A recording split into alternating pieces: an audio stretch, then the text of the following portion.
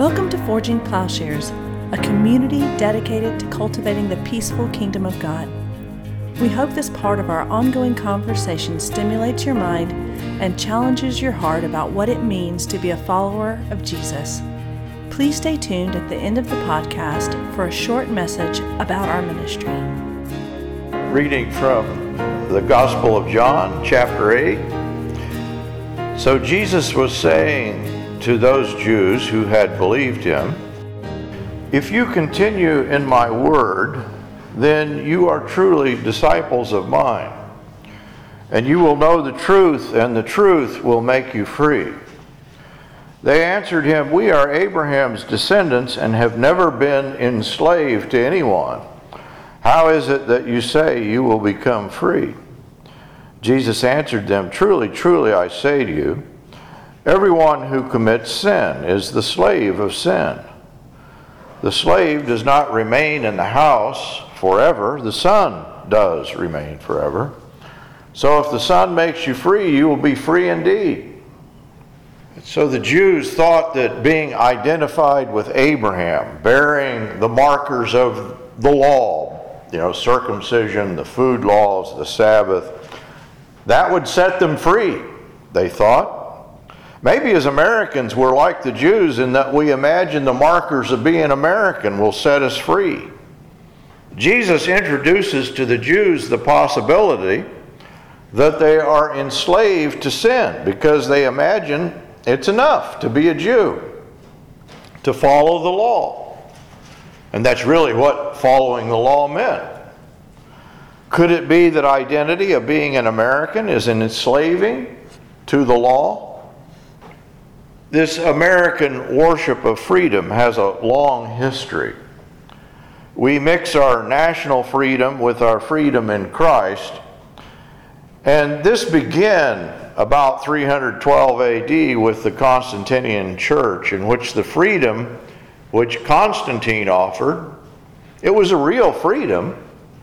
Freedom from persecution, a religious freedom. But it came at a steep price. The Constantinian freedom and peace is not achieved through the cross, but through the sword. Freedom and peace will be achieved by Constantine, by our own nation state, through war, death, and violence. And with Constantine, then, Caesars, kings, princes, soldiers, in spite of their killing, were permitted into the church under the legal provisions of just war. It was an exception to the rule, but it would result in a huge theological shift. And we live in the wake of that theological shift. The church continued to forbid priests to be soldiers, and penance was required even of those princes or soldiers who participated in war. Shedding blood continued to disqualify a potential priest for ordination. But nonetheless, with Augustine's Neoplatonic notion that one could both kill their enemy and love their enemy, you kill their body, you save their soul, allowing for just war and also for the use of the sword against heretics. The nature of Christian vocabulary became very equivocal. What does love mean? This vocabulary floated around the hidden counsels of God. Well, really, only God knows. And God in the abstract and not in Jesus became the center. That's my point here. That God, abstracted maybe through the law, determines what is good, so that His will is the good. And this turns out to be quite arbitrary. The Bible writer says, "Oh man, who are you to question God?" And so if God wills it, by definition, it's good. But the problem is the will of God is removed from the person and work of Christ. That's the problem with the Jews. And that's the problem even in an abstract notion of God. The shift in ethics that is occurring in the Constantinian church that we still live with, it comes at a steep price. as this requires focus on God's essence as freedom. I used to drive down Highway 24. There's a church there called Freedom Baptist Church. It has a picture of the American flag and the cross in the midst of the American flag. I'm not quite sure if they've got their freedoms straight. Rather than focus on Christ, rather than the presuming of the love of God as primary, there's a shift in ethics, which implicitly requires focus on an abstract notion of the will of God. But Jesus in John says that he has come to do the will of the Father. You want to know the will of God? Look at Jesus. For I have come down from heaven, he says in chapter 6, verse 38 to 40, not to do my own will, but to do the will of him who sent me. This is the will of him who sent me, that all that he has given me, I will lose nothing, but will raise them up at the last day. This is the will of my Father, that everyone who beholds the Son and believes in him will have eternal life. What is the will of God? Well, we know the will of God in Jesus. Jesus says in the passage we read, I speak the things which I have seen with my Father. Therefore you also do the things which you heard from your father. What is Jesus saying? He said, well, actually there's two fathers at work here. The Jews, in making the law primary, traded the power of God for the power of the devil. That's what Jesus tells them. The Romans seem to have done the same thing. It may seem to be a kind of unconscious necessity, but the point, as outlined by Augustine, is to make it clear that God acts, he says, quote, beyond any external necessity whatsoever. The necessity of Christ is set aside. Augustine begins with freedom. That's the wrong place to begin. You begin with Jesus. And God, he says, is free to love and forgive and save, but he misses that apart from Christ, this is just an arbitrary power. Historian Ron Dart depicts it this way. He says that Augustine took a position at times quite at odds with the Alexandrian Christianity of Clement and Origen, that is, the early church Christianity. It is in Augustine that notions such as election, arbitrary choosing, double predestination. He chooses some to go to hell, he chooses some to go to heaven. God's sovereignty, this will become the focus. Not the lordship of Christ, but the sovereignty of the Father. Just war and God's willing and choosing reach a place and pitch that has much in common with the God of biblical Judaism. In Augustine, the return we see is to a willing, choosing, sovereign God, not bounded by goodness or justice. Such a God could and would use freedom to elect whom he willed for salvation, but also whom he willed for damnation. It's arbitrary. This is not a God, he says, that we can trust, because you don't know what he's going to do. And so the focus on sovereignty, apart from focus on Christ, it's going to continue in the medieval centuries in voluntarism, which will be actually definitive of the Protestant Reformation. Voluntarism places God's will prior to his goodness, prior to his love as shown in Christ. It is an effort to protect God's freedom, and it is particularly concerned to say that God is completely free. He's unconstrained. And God's own nature is thought to be at stake. So there's a primary emphasis on God's sovereign will as the primary attribute of God. I think what we know of God is through Christ.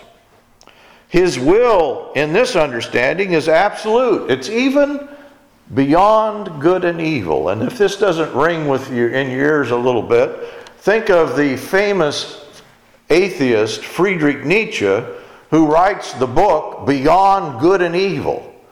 Oh, he got that from a theological understanding. It's not good or evil which constrain God, but that which is it's an arbitrary decree. You don't know what it is. And so God's will becomes a kind of singular absolute. Nothing constrains God so that he can forgive or condemn as he pleases. And to try to say why he does something or anything is to endanger his freedom. If there's a reason that he does something, isn't that constraining him? And so you just have pure, unadulterated will. This is Calvinism, this is the Baptist theology, but this is Augustinian theology. God is God, law is law, power is power, will is will. And to suggest that any finite category, such as goodness, love, or even evil, might impinge upon that absolute freedom of will, people thought, oh, you're degrading God's sovereignty. Now, John Calvin takes this a step further.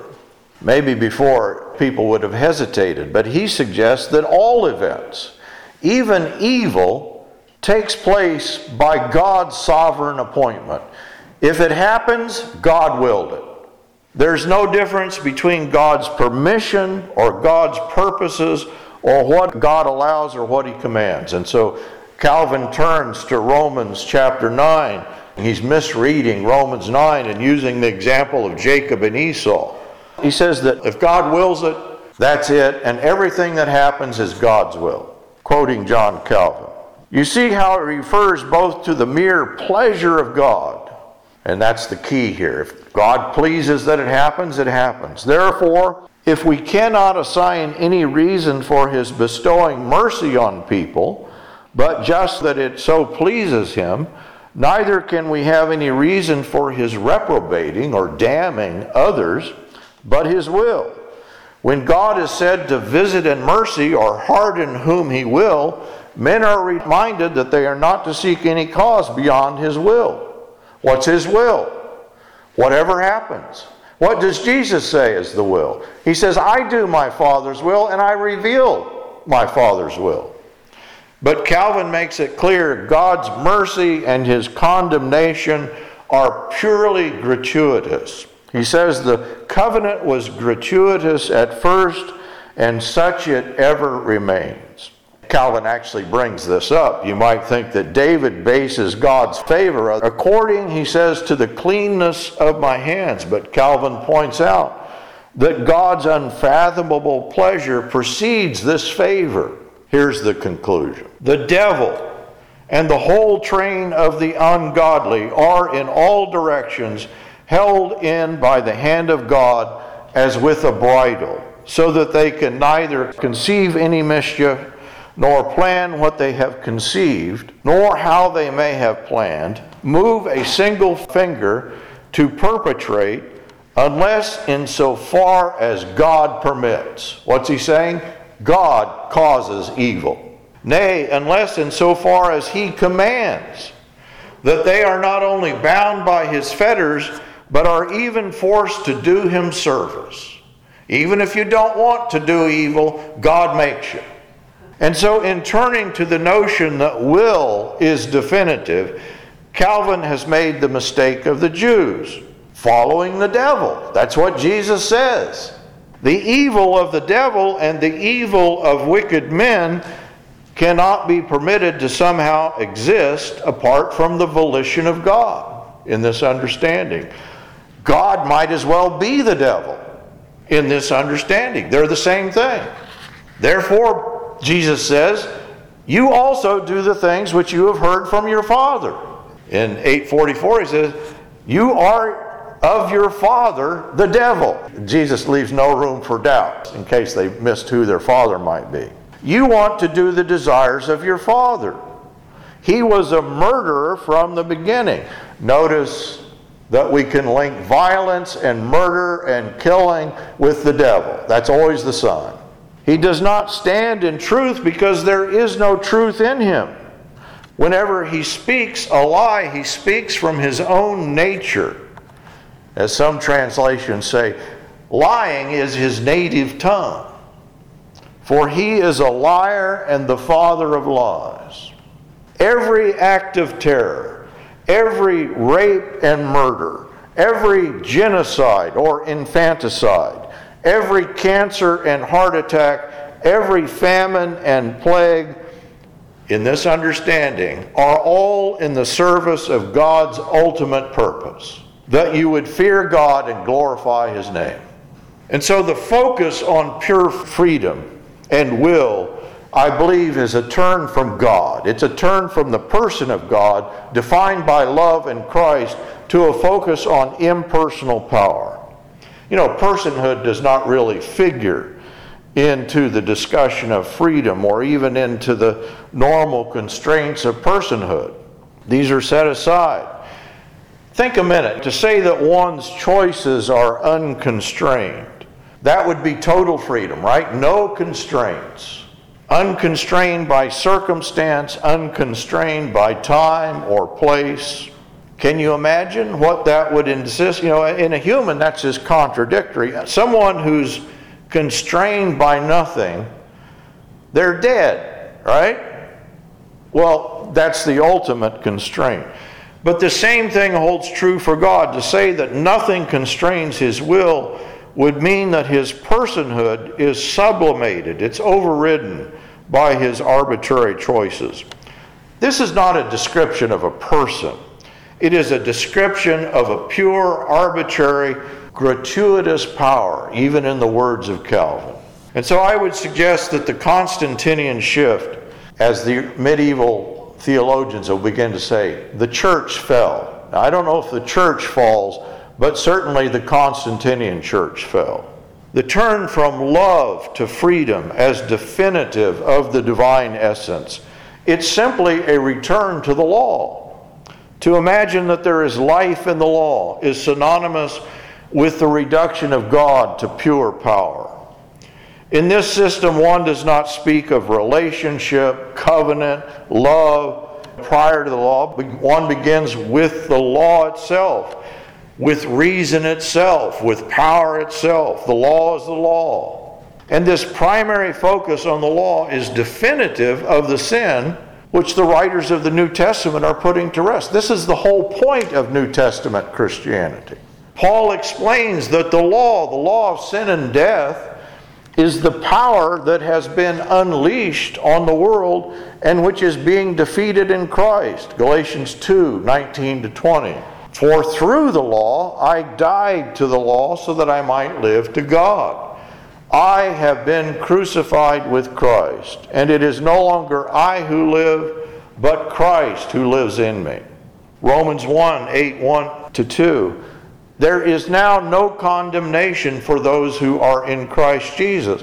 For the law of the Spirit of life in Christ Jesus has set you free from the law of sin and death. That's your choice. You can have life in Christ, or you can have the law of sin and death. There is no in between. Paul says, he explains, it's not the Mosaic law per se that was the problem, but we can follow what was done with the Mosaic law to perceive the problem. That's what he says. The law is a tutor. The law was grounded in a promise, the promise given to Abraham that's fulfilled in Christ. But the Jewish inclination, the human inclination, is to forget love, is to forget the covenant, is to forget that the marker of the law, they imagine that's the main thing rather than to focus on Christ. John explains that the law was not an end in and of itself. The law is not grace. The law is not truth. John 1:16-17, for the law was given through Moses, grace and truth were realized through Jesus Christ. You don't have grace and truth through the law. That's only through Christ. Jesus corrected, reinterpreted, completed, suspended the law. He is the final and full revelation of the loving truth of who God is. God's essence is not pure will.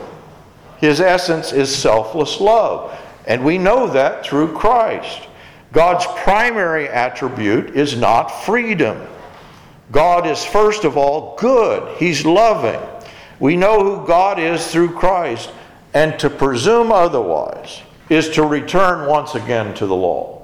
All the powers of the present age have been subdued and defeated not by the law, which is impotent to set us free, that's the New Testament, but by a gift through Christ that has canceled the power against us, which is the law.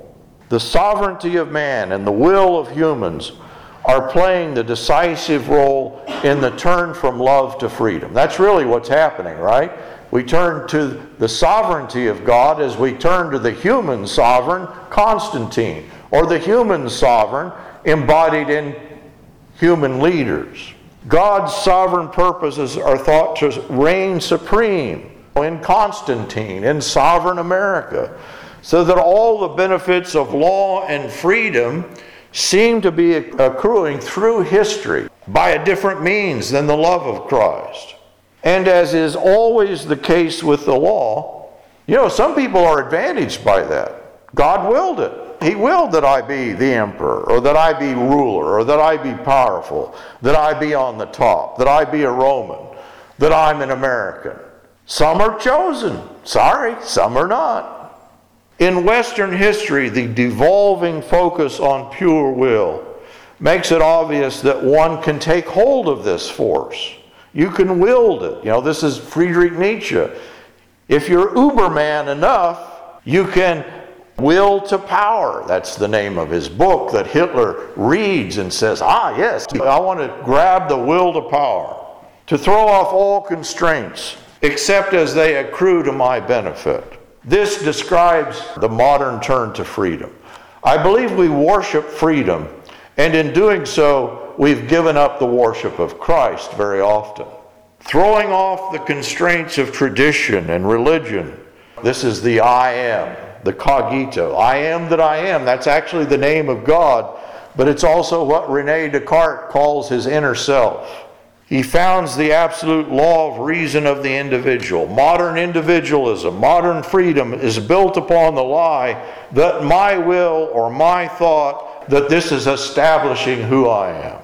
I establish myself through the power of will. This thing that thinks, even in the human person, is as mysterious and unapproachable as the God who wills arbitrarily. This autonomous, isolated, immortal individual is dependent upon no contingency. There is only the free movement of the will, as neither body nor thought impinge upon this mysterious automaton that thinks. The problem is, and this is actually Immanuel Kant, you don't really care about that, but this is his critique, that this thinking thing, this absolute individual, is as removed from thought as the counsel of the sovereign God is from history, from Christ, and from love. That's not who we are, that thinking thing.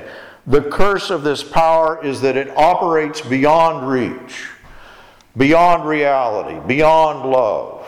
This thinking thing is constrained by nothing. And this death and nothingness is its curse.